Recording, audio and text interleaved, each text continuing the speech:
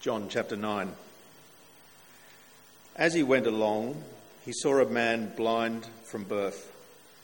His disciples asked him, "Rabbi, who sinned, this man or his parents, that he was born blind?" "Neither this man nor his parents sinned," said Jesus, "but this happened so that the works of God might be displayed in him. As long as it is day, we must do the works of him who sent me. Night is coming when no one can work. While I am in the world, I am the light of the world." After saying this, he spit on the ground, made some mud with the saliva, and put it on the man's eyes. "Go," he told him, "wash in the pool of Siloam." This word means sent. So the man went and washed and came home seeing. His neighbours and those who had formerly seen him begging asked, "Isn't this the same man who used to sit and beg?" Some claimed that he was. Others said, "No, he only looks like him." But he himself insisted, "I am the man." "How then were your eyes opened?" they asked. He replied, "The man they called Jesus made some mud and put it on my eyes. He told me to go to Siloam and wash. So I went and washed, and then I could see." "Where is this man?" they asked. "I don't know," he said. They brought to the Pharisees the man who had been blind. Now the day on which Jesus had made the mud and opened the man's eyes was a Sabbath. Therefore the Pharisees also asked him how he had received his sight. "He put mud on my eyes," the man replied, "and I washed, and now I see." Some of the Pharisees said, "This man is not from God, for he does not keep the Sabbath." But others asked, "Well, how can a sinner perform such signs?" So they were divided. Then they turned again to the blind man. "What have you to say about him? It was your eyes he opened." The man replied, "He is a prophet." They still did not believe that he had been blind and had received his sight until they sent for the man's parents. "Is this your son?" they asked. "Is this the one you say was born blind? How is it that now he can see?" "We know he is our son," the parents answered, "and we know he was born blind, but how he can see now or who opened his eyes, we don't know. Ask him. He is of age. He will speak for himself." His parents said this because they were afraid of the Jewish leaders, who had already decided that anyone who acknowledged that Jesus was the Messiah would be put out of the synagogue. That was why his parents said, "He is of age, ask him."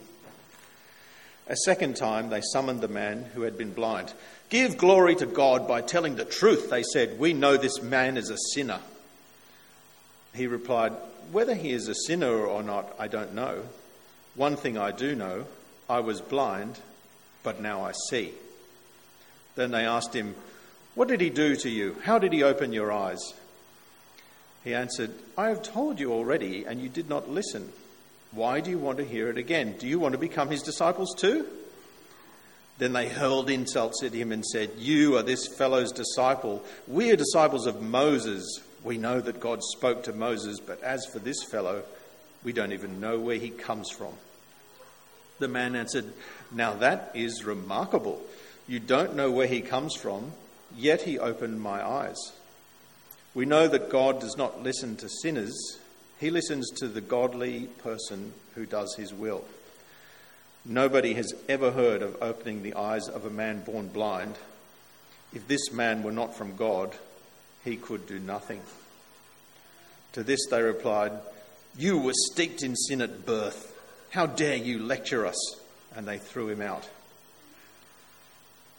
Jesus heard that they had thrown him out, and when he found him, he said, "Do you believe in the Son of Man?" "Who is he, sir?" the man asked. "Tell me, so that I may believe in him." Jesus said, "You have now seen him. In fact, he is the one speaking with you." Then the man said, "Lord, I believe," and he worshipped him. Jesus said, "For judgment I have come into this world, so that the blind will see, and those who see will become blind." Some Pharisees who were with him heard him say this and asked, "What? Are we blind too?" Jesus said, "If you were blind, you would not be guilty of sin. But now that you claim you can see, your guilt remains." Let's pray before we look at this great passage together. Heavenly Father, we thank you for the way that Jesus came so that we can see you. And we pray that as we enjoy John chapter 9, the beautiful chapter that it is, the way that John has arranged it for us, we pray that we can enjoy the ride. We pray that we can enjoy everything that you've written there for us. But of course, we pray that we can see. We pray that we can see Jesus clearly and respond to him appropriately. And we pray this for his sake. Amen. Well, as you probably picked up, our passage today revolves around the idea of seeing. The adjective blind, the noun eye, the verb to see, they all occur 10 times in the passage so that you can see, so that you don't miss the point. It's all about seeing. But of course, if you want to see clearly today, you have to clearly understand blindness, and there's more than one sort of blindness. That's the idea the chapter's going to revolve around. There's what we might call today legal blindness, where you legally are recognised as someone that can't see. And so I work with uni students. When I was in Albury a number of years ago, I worked with a student named Nathaniel who was legally blind. And he was a remarkable guy, totally blind, couldn't see at all.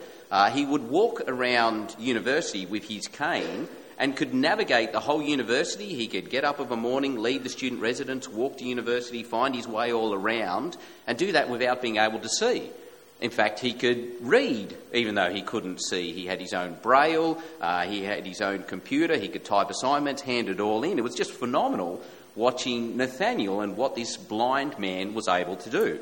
Now, one of the highlights of my time in Albury is when Nathaniel actually delivered a sermon at a church we were helping out one day. He wrote a sermon, got up, delivered the whole sermon, and it was just fantastic to see this blind guy helping us see Jesus. It was really a beautiful experience. There's that kind of blindness. But of course, there's another sort of blindness, a blindness that perhaps we all suffer from at different times.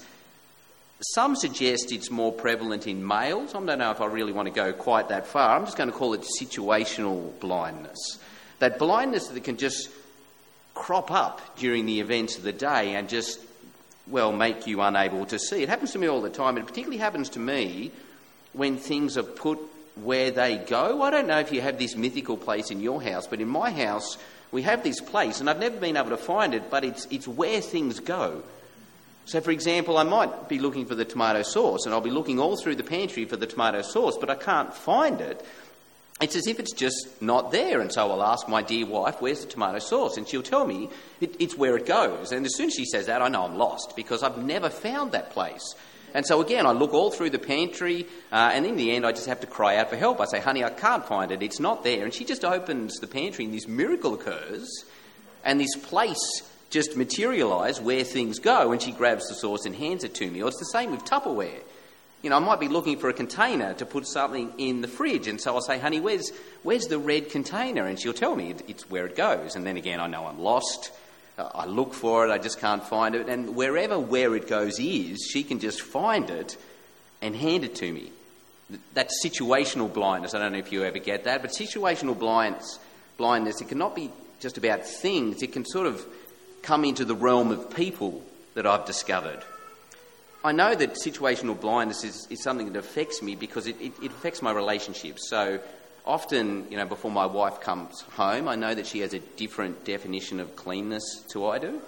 So what I'll do before she comes home is I'll clean the bench. I know she loves a clean bench, so I'll do that. I'll clean it all down. But I get this thing called situational blindness. And so even though I've cleaned the bench for like 20 minutes before she comes home, as soon as she gets into the door, do you know what she does?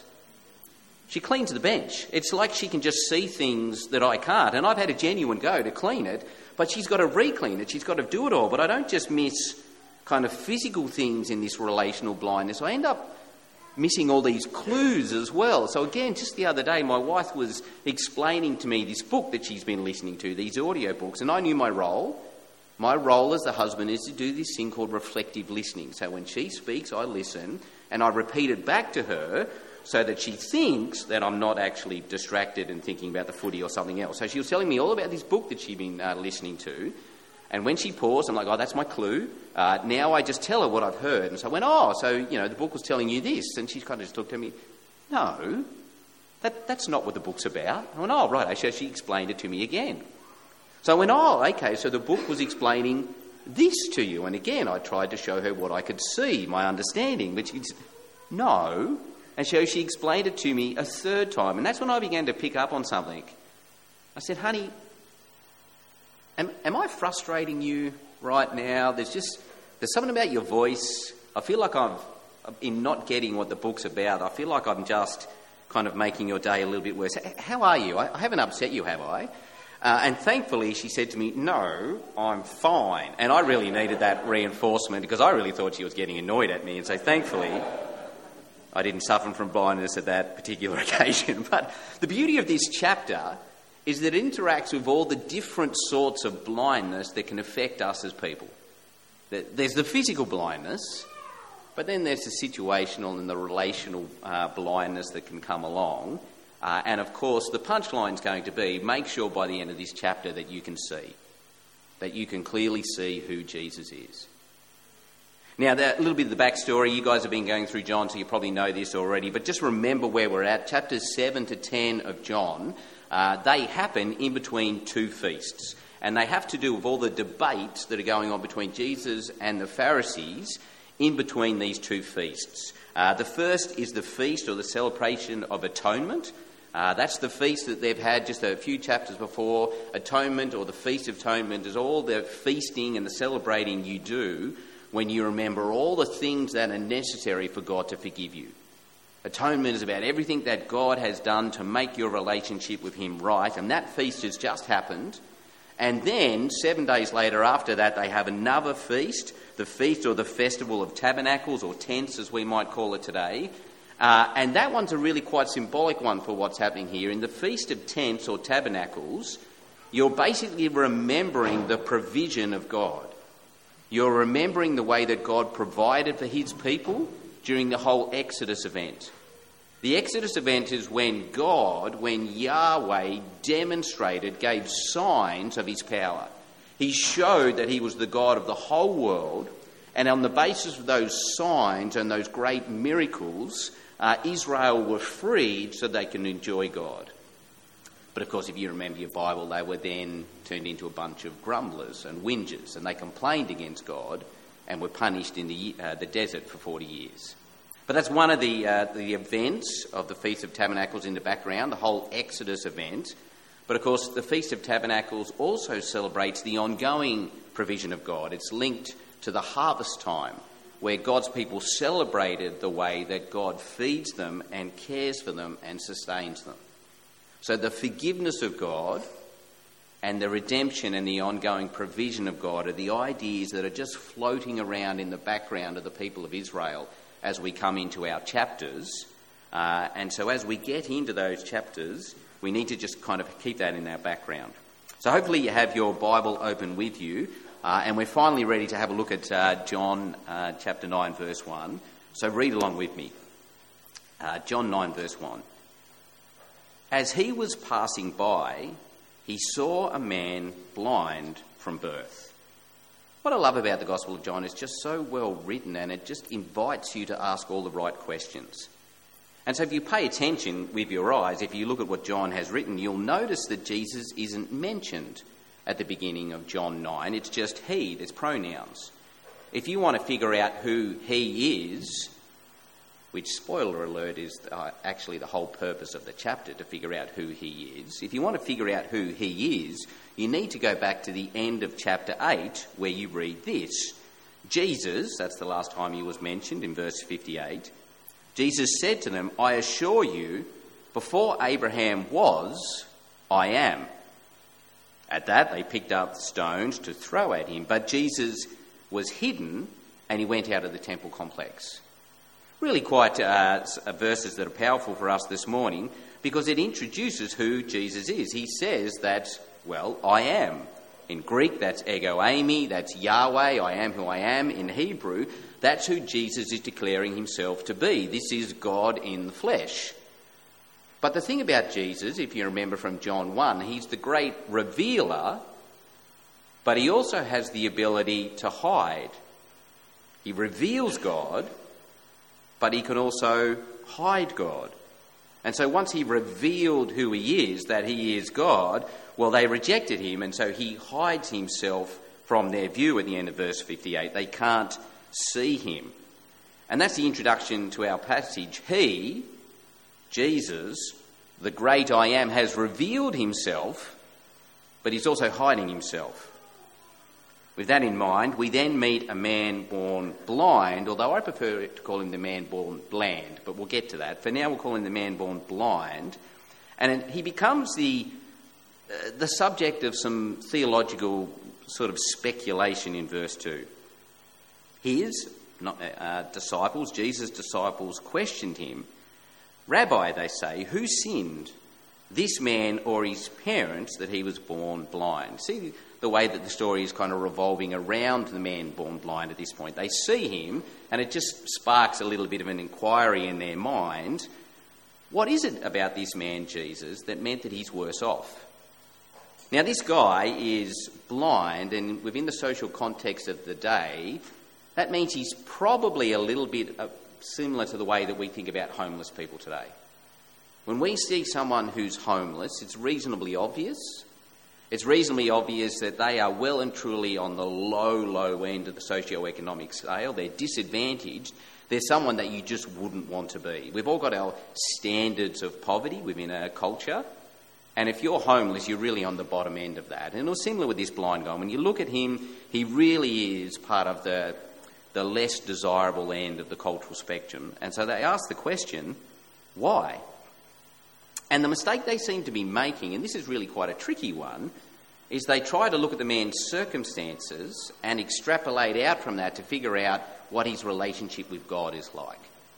That's a really tough relationship to work out, someone's setting in life and their relationship with God. And even as a Christian, even as someone who's read a fair bit of the Bible, even as someone like me, this is still a mistake I make today. I know that God can discipline the people he loves, and I know that God can judge people, so I know that God can be negative towards people and that you can't figure out from that whether he's disciplining you or punishing you. But I've got to admit, when I drive past a house today that looks like it's in ill repute, when I drive past one of those houses that doesn't have curtains, but it's got... Have you seen those houses? They have blankets over the windows, not curtains. And they've got sort of grass in the front yard that's about a foot high, and you can see the car in the driveway. It's old, it's broken down. I reckon I've never driven past one of those houses that you can just instantly recognise as belonging to someone who's poorer than most. I've never driven past a house like that and thought to myself, geez, I bet they've got a great relationship with God. I've never walked past a homeless person and just thought, wow, there's someone God must love. Look at the way he's blessed them. I don't know if I'm like you at this point, but I find it really hard not to link poverty with God being against you. I never assume if you're poor that you're really in the good books with God. The disciples questioned Jesus, Rabbi, who sinned, this man or his parents, that he was born blind? And Jesus points out a great truth at this point. He just disconnects poverty from being blessed by God. Verse 3, neither this man nor his parents sinned, Jesus answered.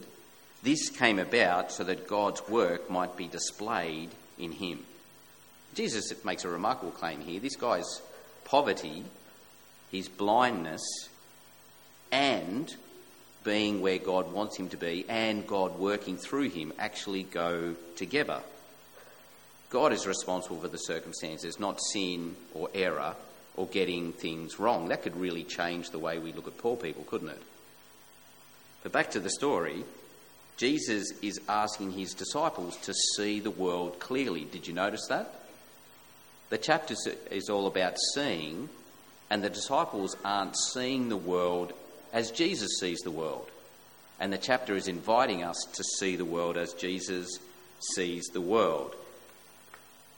But it's going to be a little bit of a complex ride, because look at what Jesus does next so that you can see the world the way he does. Verse 6. After he said these things, he spat on the ground, made some mud from saliva, and spread the mud on the eyes of the blind man.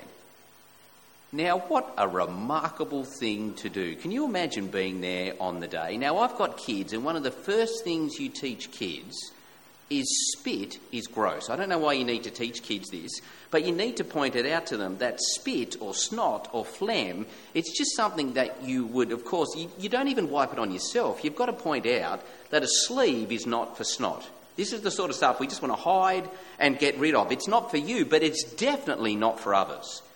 You know, you've got to teach your kids the only time you ever spit in public is when you're in a car doing 100 k's an hour down the freeway so no one can see who it was and you're just on the way out of there. You just don't spit in public. But look at what Jesus does. He spits on the ground. Now, that's gross. But then he makes mud dirty.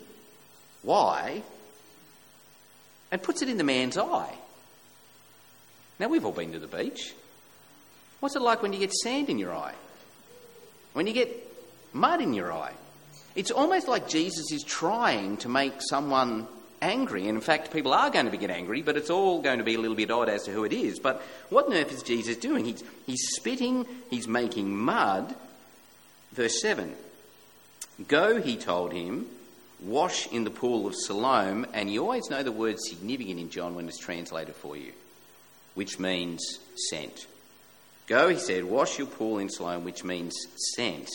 Now, of course, the key idea here is that Jesus, if you like, has put this guy in a situation where he's now dirty. He needs to be washed. He's got mud in his eyes. His eyes are the problem. He needs to wash his eyes in order to see. And so this man, again, he's bland. He just does what he's told. He's passive. Everything kind of reacts around him. So he does that, and then something extraordinary happens. So he left, he's just doing what he's told, and he washed. He washed himself, that is, he cleansed himself, he became clean, and he came back seeing. Can you see some of the imagery that Jesus is picking up on here? Why couldn't he see? Well, Jesus is trying to link blindness with being dirty. Remember, this is all going on during the period of the feasts where you celebrate the fact that you're now clean before God. That is, you've been forgiven. The whole Feast of Atonement. And Jesus makes this guy dirty and then makes him clean himself so that you can actually see the consequences of being clean. Once you clean yourself, you can see. But what is it that you can see? Well, the introduction to this chapter, again, is all about who Jesus is. Now that this guy can see, he can see Jesus. And if you can see Jesus, you can be forgiven. And if you can be forgiven, you're on the right side of God. And you can really join into these festivals that are going on at the time. You can enjoy living with God. But what's really interesting about this guy is that once he is healed by Jesus, he almost then takes the place of Jesus. He almost becomes Jesus in the flesh. Jesus is going to hide. He's going to go away and become somewhere else. But it's almost like all the speculation that's about to take place around this man revolves around the way that people treat Jesus. He's Jesus' almost messenger by default. And people are going to start questioning who he is, just like they've been questioning who Jesus is. And you see a little bit of that going on in verse 8 and following. His neighbours and those who formerly had seen him as a beggar said, "Isn't this the man who was begging? You know, who is this guy?" And I've got to admit, if Nathaniel, if that student of mine, just wandered up to me tomorrow and he could see, and he wandered up and said, "Oh, that's what you look like, Dave," and we sort of had the introduction, I'd probably assume that I'd made a mistake somewhere along the line and went, "Now, hang on, who are you?" That's what some of the people are doing. But of course, others, verse 9, no, he's the one, they were saying. While others were saying, "No, but he looks like him," he kept saying, verse 9, "I am the one." And John's really clever with words. There's this speculation going on. Who is he? And so he declares, verse 9, I am the one. And in Greek, that's just ego eimi. In Hebrew, that's just Yahweh. I am who I am. He's, if you like, taking the place of Jesus. And if you want to figure out who Jesus is, you've got to figure out what happened to this man. And if we can figure out, and the Pharisees can figure out what's happened to this man, we've got a chance to figure out Jesus. We've got a chance to see God. That's the introduction. It's all about Jesus and his identity. Who is he? And it's going to be tied to this man. Well, let's keep reading. In verse 13, they bring the man who used to be blind to the Pharisees. And this is the point where the Pharisees now get to either join in the celebration during the time of feast, get to join in the saving acts of God, get to celebrate what God is doing, or they get to replicate the mistakes of old. Remember, when God's people were first saved by the great signs of God in the Exodus event, instead of enjoying God, they just whinged and grumbled in the desert. And wouldn't it be a tragedy if that's what the Pharisees do now? But of course, that is what they go on to do. Verse 14. The day that Jesus made the mud and opened his eyes was a Sabbath. What's the significance of that? Well, if you like, verse 14 is a bit of a challenge. Are the Pharisees going to get on board with the wonderful miracle that's happened, a man can now see? Or are they going to look for an opportunity to whinge and complain? Verse 14 is one of those invitations that gets to show us where you really sit before God. Are you going to join in and celebrate, or are you going to whinge? Well, verse 15 we read that they were told that Jesus put mud on his eyes and he washed and he was able to see. It's a miracle. Like the great 10 miracles of God in the book of Exodus, everything that Moses was a part of. What are the Pharisees going to do? Verse 16, therefore some of the Pharisees said, this man is not from God, for he doesn't keep the Sabbath. Can you imagine complaining about that? Like, can you imagine knowing somebody who was blind and they come back, say, from an operation at the hospital and they can see and they're blind, they can see now, they were blind, everyone's super excited, everyone's celebrating, but then the father comes into the room and he says, hang on, how much is that going to cost me? What's the bill for the time there at the hospital? And of course he opens the bill in front of the son, he realises he's got to pay, $50? Something trivial compared to the value of being able to see. And the father is just so angry, so unloving, so insensitive that he just concentrates on this small bill rather than the miracle. And the Pharisees are like that. A man is now able to see, and they're concentrating on the fact that it was done on the Sabbath. They're concentrating on Jesus making the mud. It's almost as if Jesus did that deliberately. That he spat on the ground and made the mud so that your heart could be revealed. So that either you could concentrate on the mud and the mud could get on your eyes and mud in your eyes stings and so you could complain and whinge and just be opposed to everything that God is doing, or you could get on board with the celebration. But of course that's not something that the Pharisees were able to do. Others were saying, how can a sinful man perform such signs? And there was division amongst them. How are they going to decide the way forward? Their division, they're not sure who to believe. Is this the blind man who's been healed? Has something else happened? Now, what would be great at this moment is if you could settle the matter through witnesses. Now, what would be really good about that is in John chapter 8, when Jesus introduced himself properly as I am, as God in the flesh who has come to his people, the Pharisees responded to Jesus in John 8, well, we don't believe you because you've got no witnesses. So maybe, John chapter 8, the reason the Pharisees aren't on board with Jesus is because Jesus just doesn't have any witnesses as to who he really is. We get into the next chapter, what's happened. Jesus has healed somebody, but the healing is in dispute. Imagine if witnesses could be brought forward that could actually testify to the magnificent miracles that Jesus has done, miracles that were just like God of the Old Testament. That would clear up the whole identity issue and help the Pharisees get on board. And that's exactly what happened. Some witnesses are brought in. That's what the Pharisees were asking for. And we get the glimmer of hope. Maybe the people of God are going to join in the feast, the festival. Maybe they're going to join in the celebration.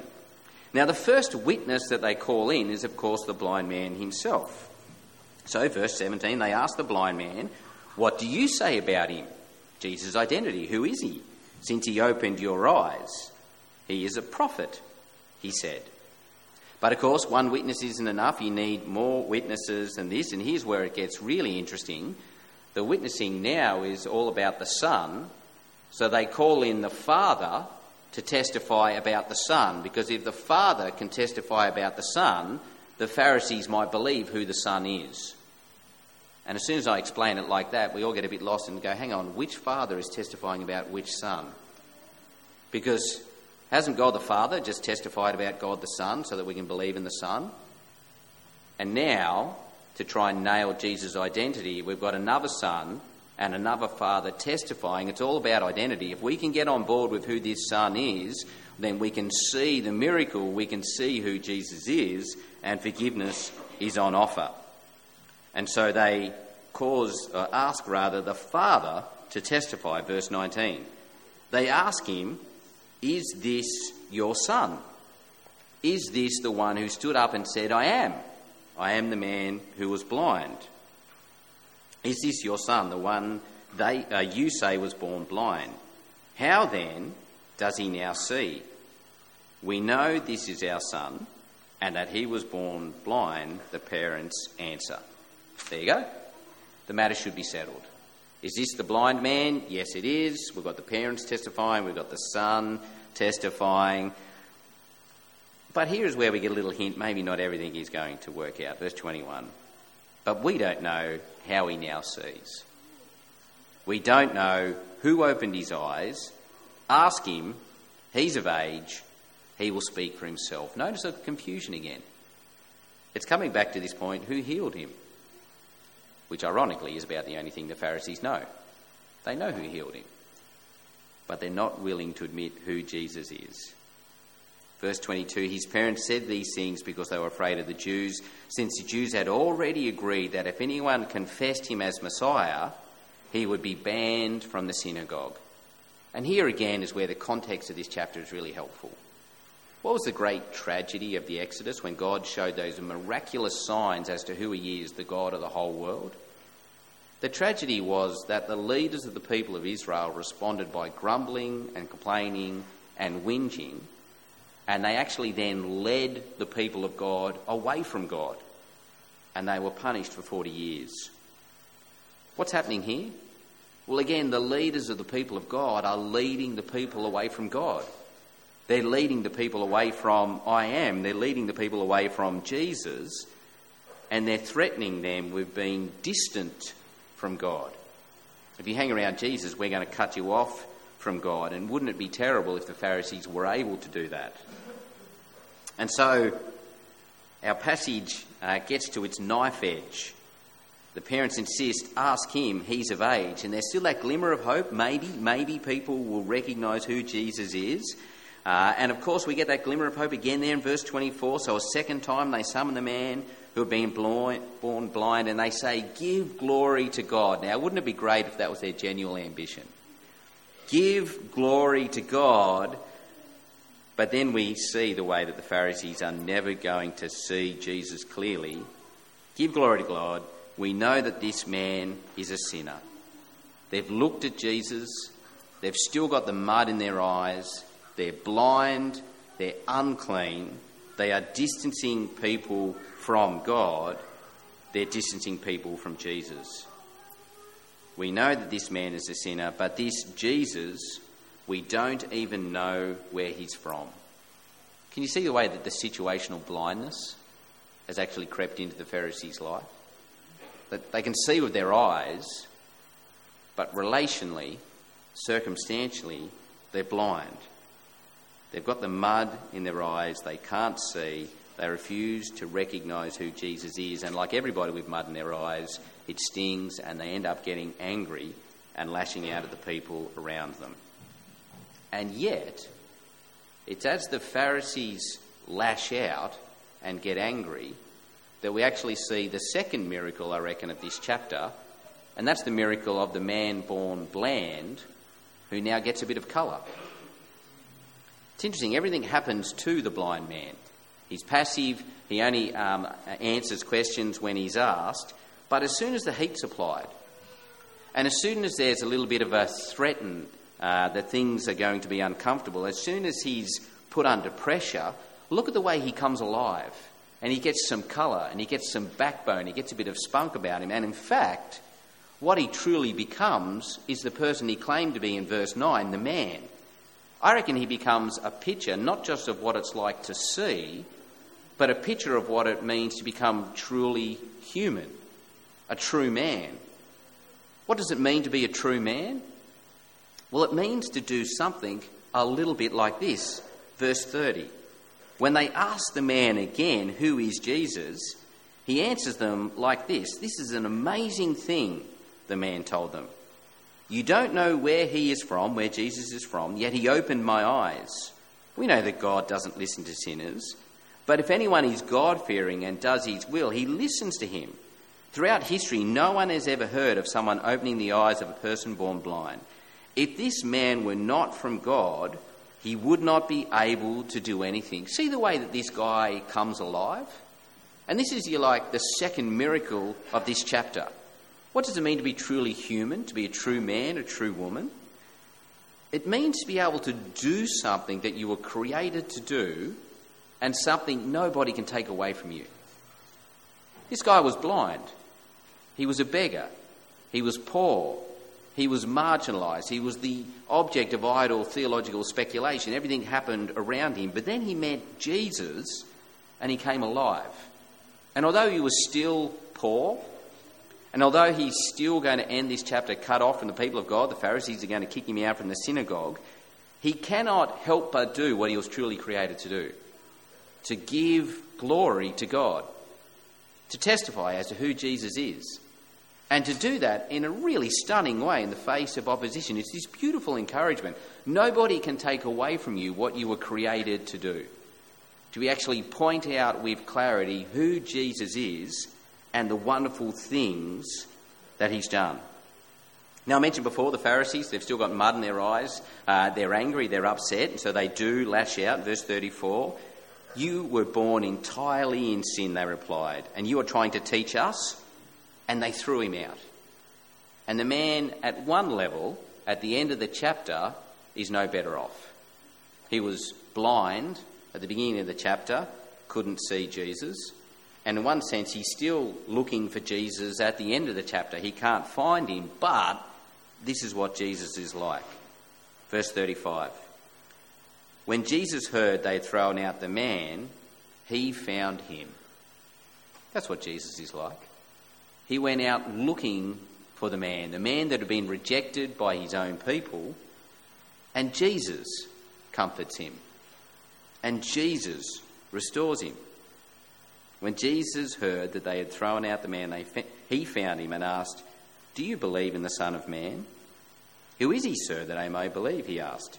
Jesus answered, you have seen him. In every sense of the word, haven't you? You have seen him. In fact, he is the one speaking with you. I believe, Lord, he said, and he worshipped him. And our chapter comes to the end, a beautiful chapter. This man finally sees God. He sees the Son of Man, and he acts out true humanity, what it really means to be a man or a woman. He worships Jesus, declares something true about him. And that's the great challenge of this chapter. It's the chapter that invites you to see clearly, to see who Jesus is. But of course, it's also a chapter that warns you that if you can't see Jesus, if you reject Jesus, that there's consequences. Verse 39, Jesus said, I came into this world for judgment, in order that those who do not see will see, and those who do see will become blind. Some of the Pharisees within heard these things and asked, we aren't blind too, are we? If you were blind, Jesus told them, you wouldn't have sin. But now that you say we see, your sin remains on you. And so again, by the end of the chapter, we have people who are blind and people who can see. But of course, there's been that great reversal based on whether or not you know who Jesus is. So what do we do with this passage? We see. We open our eyes. What do we do with this passage? We look, and we look to Jesus. And we don't stay blind. We open our eyes and see who Jesus is, and we can see that as we read John 9, or we can see it perhaps in the experience that some of us have had, where we meet the followers of Jesus. And they just tell us about all the wonderful things Jesus has done. What do we do with this chapter? We open our eyes and we see. But not only that, we open our eyes and we become alive. We become like the man born bland. We go from being passive, we go from being just sort of following along, whatever role our culture has given us, to being truly alive when we meet Jesus, and we become a person who has vibrancy, life, colour, definition. This man went from being on the margins of his society and financially no better off, and yet look how vibrant he was by the end, because he started speaking truly about Jesus. It's a passage that reminds you it doesn't matter where you are within your society, does it? You can have lots of power or a little bit of power, lots of money or a little bit of money, but nobody can actually stop you from doing what you were created to do. If you can see Jesus, you can see what life is all about. It's an invitation to join in, not just seeing who Jesus is, but actually truly living and declaring who he is. And also then, by pointing that out, it's a chapter that challenges us to think through the way that we see the people around us. Again, if you're anything like me, you're tempted to look at the people who are better off and congratulate them. You know, the people with the nicer houses and the nicer cars and the nicer jobs. If you're anything like me, you're tempted to look at those people and congratulate them for the choices they've made. Oh, you've worked hard. You must have earned that. God's favour must rest on you. Of course that stuff is yours to enjoy. Of course you should spend that on yourself because you've earned it. Well done, good and faithful servant. But this chapter turns that on its head. Why was this guy poor? Why was he marginalised? Why was he a beggar? Why was he blind? Because he was exactly where God wanted him to be. How are you going to treat the poor people around you? Are you going to treat them like they've made poor decisions? Like it's their fault? Are you going to look down on them? Of course you wouldn't share your stuff with them. It's their fault they don't have anything. Or might you be tempted to think, are you poor because God is God? Are you exactly where God wants you to be? And in fact, if you're poor because that's where God wants you to be, and I'm rich because God is where I am where God wants me to be, does that mean I should share? If I didn't earn it, and it's not your fault you're there, should I be kind? Should I perhaps share some of the stuff that I've got? Because overwhelmingly, what does this chapter ask us to do? It reminds us how good God is. This passage is all about these beautiful festivals that take place because God forgives his people and provides for them. He makes atonement, and the festival of harvest, he gives us what we need. And if God is overwhelmingly generous towards us, if he forgives us and gives us everything that we need, then of course this chapter is inviting us to enjoy the goodness of God and be thankful towards him. And how do you enjoy the goodness of God and say thank you to him? Well, you community, as a people group, you're kind to one another. There's a festival going on. You're inviting people to come in and enjoy the goodness of God, and you're sharing. You're sharing what you have with others. It's a passage that reminds us of the character of God. It shows us clearly who Jesus is. It calls us to become Jesus to others so that they can see and be forgiven. And it, of course, asks us to see the world the way Jesus sees the world, which is not to think that some people have earned it and others haven't, but rather that God is the God of all, and so therefore all have a place.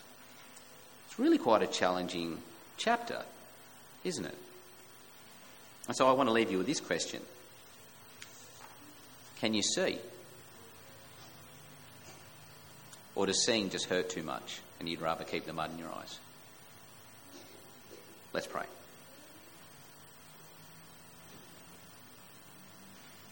Lord God, thank you for the Jesus that we see in this chapter. Thank you for the way that Jesus showed us his power. Thank you that by showing us his power, he showed us his goodness and his grace, his willingness to forgive. Thank you that as he revealed God, he reminded us of the great saving acts of God who provides for his people and forgives them.